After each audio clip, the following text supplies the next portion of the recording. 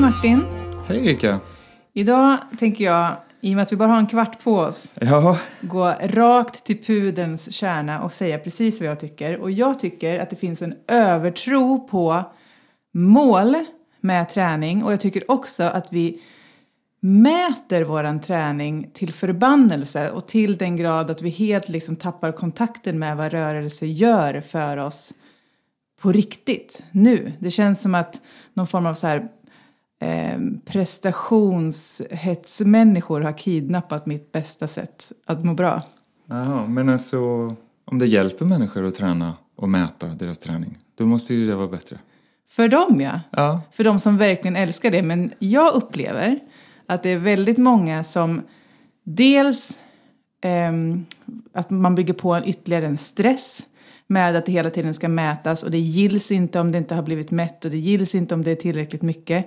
Och jag upplever också att det är väldigt många som tappar motivationen för att det blir inte tillräckligt viktigt att slå den där tiden. Men hade man kanske istället känt efter, men jag behöver röra mig, men jag behöver göra det här, för då kommer jag må bra omedelbart, och skitit i vad det står på en klocka eller vad det står på ett måttband eller vad det kan vara.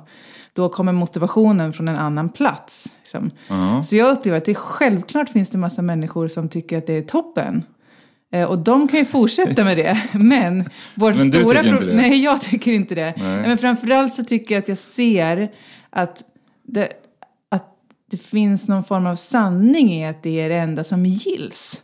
Som träning. Det mätbara som att springa milen på 40 minuter. Typ. Ja, eller att man måste springa hela tiden. Eller att om man springer i så tempo, då räknas det som löpning. Annars räknas det som någonting annat. Eller vad det är. Och jag kan tycka att det blir ett jättestort hinder. Kanske framförallt då för den som inte går igång på det. Eller den som inte kanske har kommit igång med träning alls. Och så helt plötsligt så ska man bara säga, men det där är inte jag. Och alltså är träning inte för mig. Men rörelse är ju för alla. Okej, du tänker så. Okej, jag kan hålla med dig. Fast samtidigt kan jag tycka att alla verktyg som en människa kan hitta i sin vardag, som hjälper att på något sätt då aktivera sig eller hitta vägar att ta hand om sig, eller vad man nu behöver göra för att liksom må bättre. Om det gäller att väga sin gröt på morgonen, eller om det är att mäta hur långt man har sprungit eller så, då är det bra. Jag tycker att det finns en risk med att när man gör det så flyttar man fokus från sig själv och ut till ett papper eller till en app eller till en klocka. Och man tappar liksom kontakten med hur man själv mår. Och jag tror inte att det är bra på lång sikt. Nej. Jag tror att det kanske kan vara en liten motor i att komma igång möjligen, men jag tror att det finns en risk där att vi bara helt blir liksom, man kommer för långt bort från hur vi skapat och leva. Jag kan hålla med om det. Det är tidens tecken på något vis. Vi jobbar till exempel med att banda saker. Just nu så spelar vi in podd och vi spelar in film. Och allting sköts via någon form av digital anordning och en skärm. Och idag så tittar vi direkt på bilden och vi lyssnar inte längre, utan vi tittar på mätarna på skärmen och vi tittar på vitbalansen är i mätverktyget istället för att bedöma den. Med ögonen. Så man litar mer på en maskin än vad man litar på sig själv. Och det är samma sak. Om man jobbar med musik så sitter man och tittar på mätarna och man tittar på kurvan istället för att bara lyssna då. Men tror inte du eller hur tror du då att man hittar en balans i? För det är klart att det kan vara kul att mäta någonting också. Ja, men det tror jag också. Jag tror bara att det är ett tecken på den tid vi lever i. Att vi liksom är väldigt visuella idag. Ja. Allting vi gör är visuellt. Vi känner inte så mycket längre på hud och kropp och grejer. Och vi lyssnar inte så mycket längre. Vi är inte tysta så mycket längre. Utan vi tittar liksom. Allting som vi konsumerar idag tittar vi på. Så därför så vill man titta på sin löpapp som man har. Så att man får titta på kartan som man har sprungit runt. Och sen, jag har verkligen sprungit nu för titta. Ja, och så liksom lägger man upp det på sin löpargrupp eller på sin Facebook. Eller för att visa. Jag tror inte att man menar någonting konstigt med det. Utan jag tror bara, titta jag har sprungit. Ja. Jag har gjort det. Men jag tror att det som jag upplever blir problemet med det är att det blir som att 100% av oss bor i huvudet. Till och med det vi gör med kroppen bor i huvudet. Och jag tror att våra hjärnor håller på att koka över. Och att det som händer i kroppen när vi rör oss, det om något borde väl få vara i kroppen. Mäter du din träning? Nej, inte alls. Aldrig? Nej, aldrig. Nej. Inte på något sätt. Jag testar några appar så när de börjar komma. När smartphones börjar komma liksom. Så testade jag lite och kollade hur långt man har sprungit och hur snabbt det och hur många steg det var per kilometer och allt som man skulle kolla. Men jag kände ganska snabbt att det inte var för mig. Men kanske inte så mycket just på grund av själva mätningen, utan mer att jag vill inte ha någonting med mig när jag tränar. Jag har liksom inga vattenflaskor, jag har inga nycklar, jag har inga klockor. Jag vill liksom inte ha... Varför det? Jag blir störd av det. Saker som distraherar. Ja, jag kan till och med bli störd om jag inte alls tränar själv, ut och går någonstans eller på väg någonstans och så möter jag någon som är ute och morgonjoggar och så hör jag deras nyckelknippa där i. Så blir jag liksom störd åt dem. Fasen kan ha nycklarna här som bara så här skvalpar i fickan. Men det handlar ju om... Och då blev det att jag kan inte ha telefonen med mig någonting. Så då blir det inga mätningar. Liksom. Och jag tänker att det handlar om då. För jag tror ju att rörelse... Det är Cecilia Gustafsson, en kollega till mig. Hon som har sagt så här, kroppen kan bara vara i nuet. Och när man rör sig, då blir det liksom per automatik att vi blir mer ner i kroppen. Och då får man liksom vila huvudet lite grann. Jag tror inte att det kanske sker på automatik. Jag tror man måste vara ganska medveten för att det sker. Men det kan vara ett verktyg för det. Ja, det kan det vara. Och jag tror kanske att att det sker per automatik om vi liksom tar oss över den gränsen allihopa.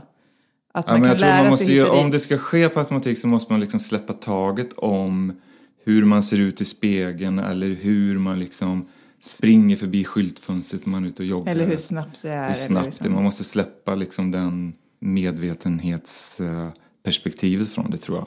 Ja. Och det tror jag måste vara en aktiv handling. Det tror jag. Jag pratade med José Núñez som är tränare och debattör och provokatör brukar jag kalla honom. För ett tag sedan. Och han har en skön syn. Han säger så här: det som är normalt håller på att ta koll på oss. Medan det naturliga anses vara konstigt. Och så pratar han... Typisk José. Ja. Och så pratar han om styrketräning utifrån det här perspektivet. Vi ska få höra några minuter med honom. Och så höll vi på att dra och käbba om det här med naturligt och normalt. Och vi kom till chins och de sa, José, chins då? Det är ju naturligt, för då drar man sig upp mot händerna, precis som AP gör i grenen. Ja, jätteintressant. Kom, vi går dit. Så gick vi till chinsräcket. Och så hoppade en kille upp och tog tag i det här räcket där man hävs upp mot stången med hakan. Så fick han dras upp och så låg han med hakan ovanför stången. Och så frågade han, nu då? Nu hänger jag där vid balkongräcket, vad ska jag göra nu? Och då kände man i rummet att myntet ramlade ner. Jag måste lägga upp en fot på min... Ja, precis, för jag ska klättra vidare. Ja, och hur gör du nu när du ska träna och förbereda dig då? Och då började de själv hitta på massa vansinniga övningar som jag aldrig hade kommit på.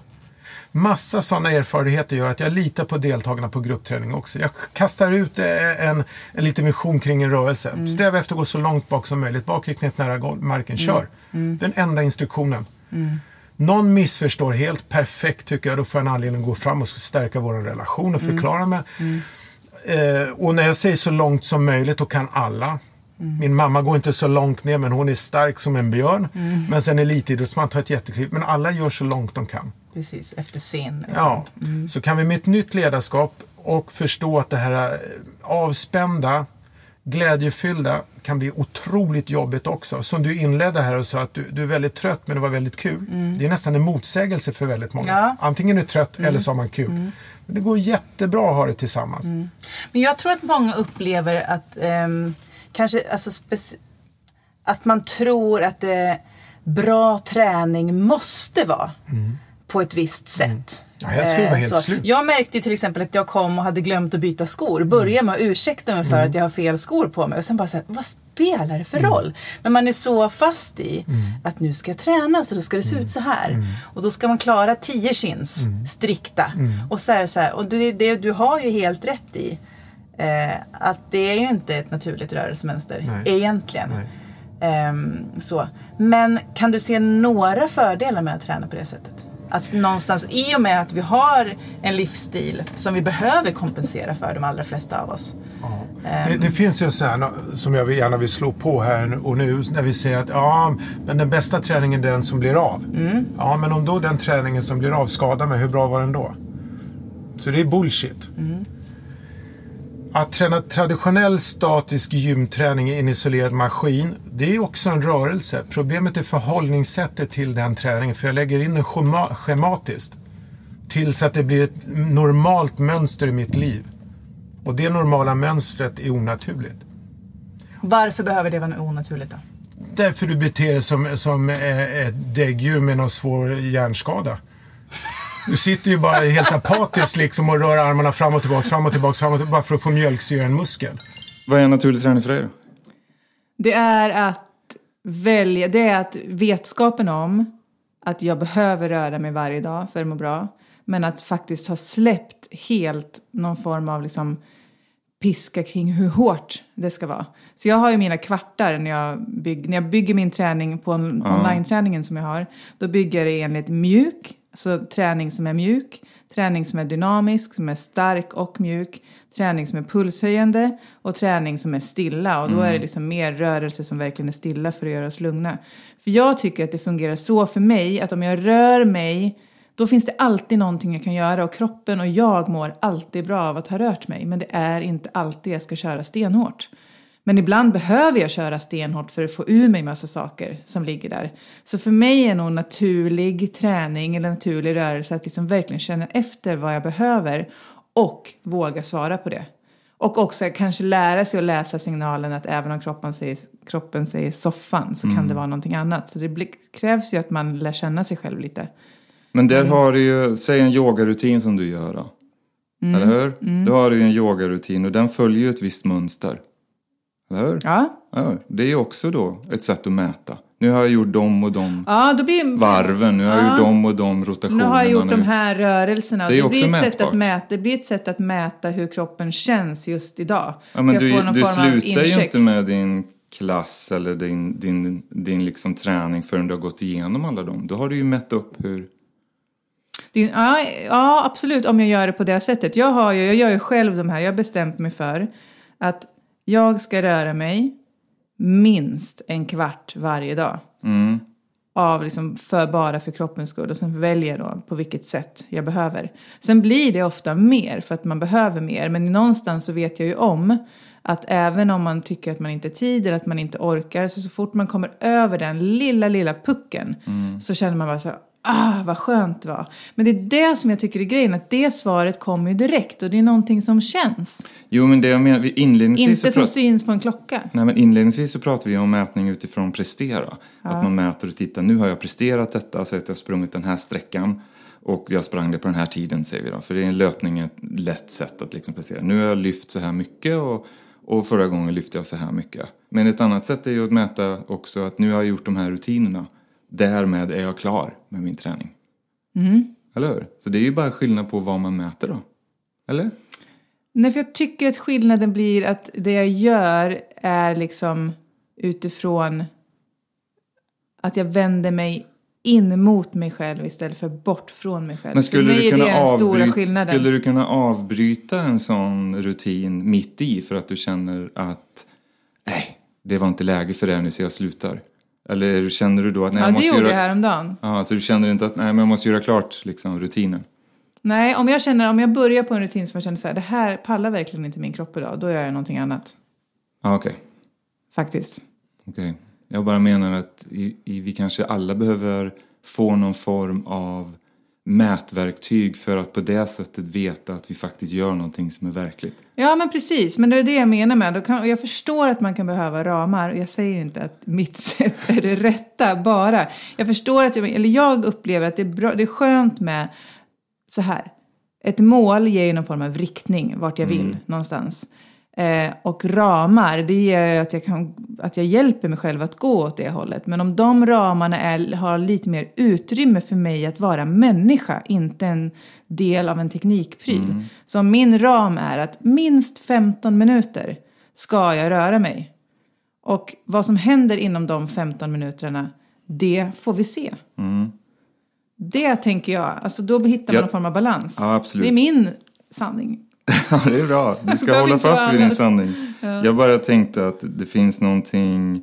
Att om någonting kan studsa mot det och det kan hjälpa dig att känna att det skedde i verkligheten. Så tror jag att det är en bra sak oavsett vad det är. Det tror jag med. Jag vet jättemånga som får jättebra liksom, känsla av att gå sina 10 000 steg och sånt. Och det är ju toppen. Jag tycker bara att den här jag vill bara få bort... För alla er som sitter där ute och lyssnar på det här och tänker att träning inte gills om det inte syns någonstans. Eller om man inte var ombytt eller om det inte var jobbigt. Så det enda kroppen ville var att röra sig. Och det fick den. Det kan vi enas om. Det går bra. Skönt. Tack för idag. Tack.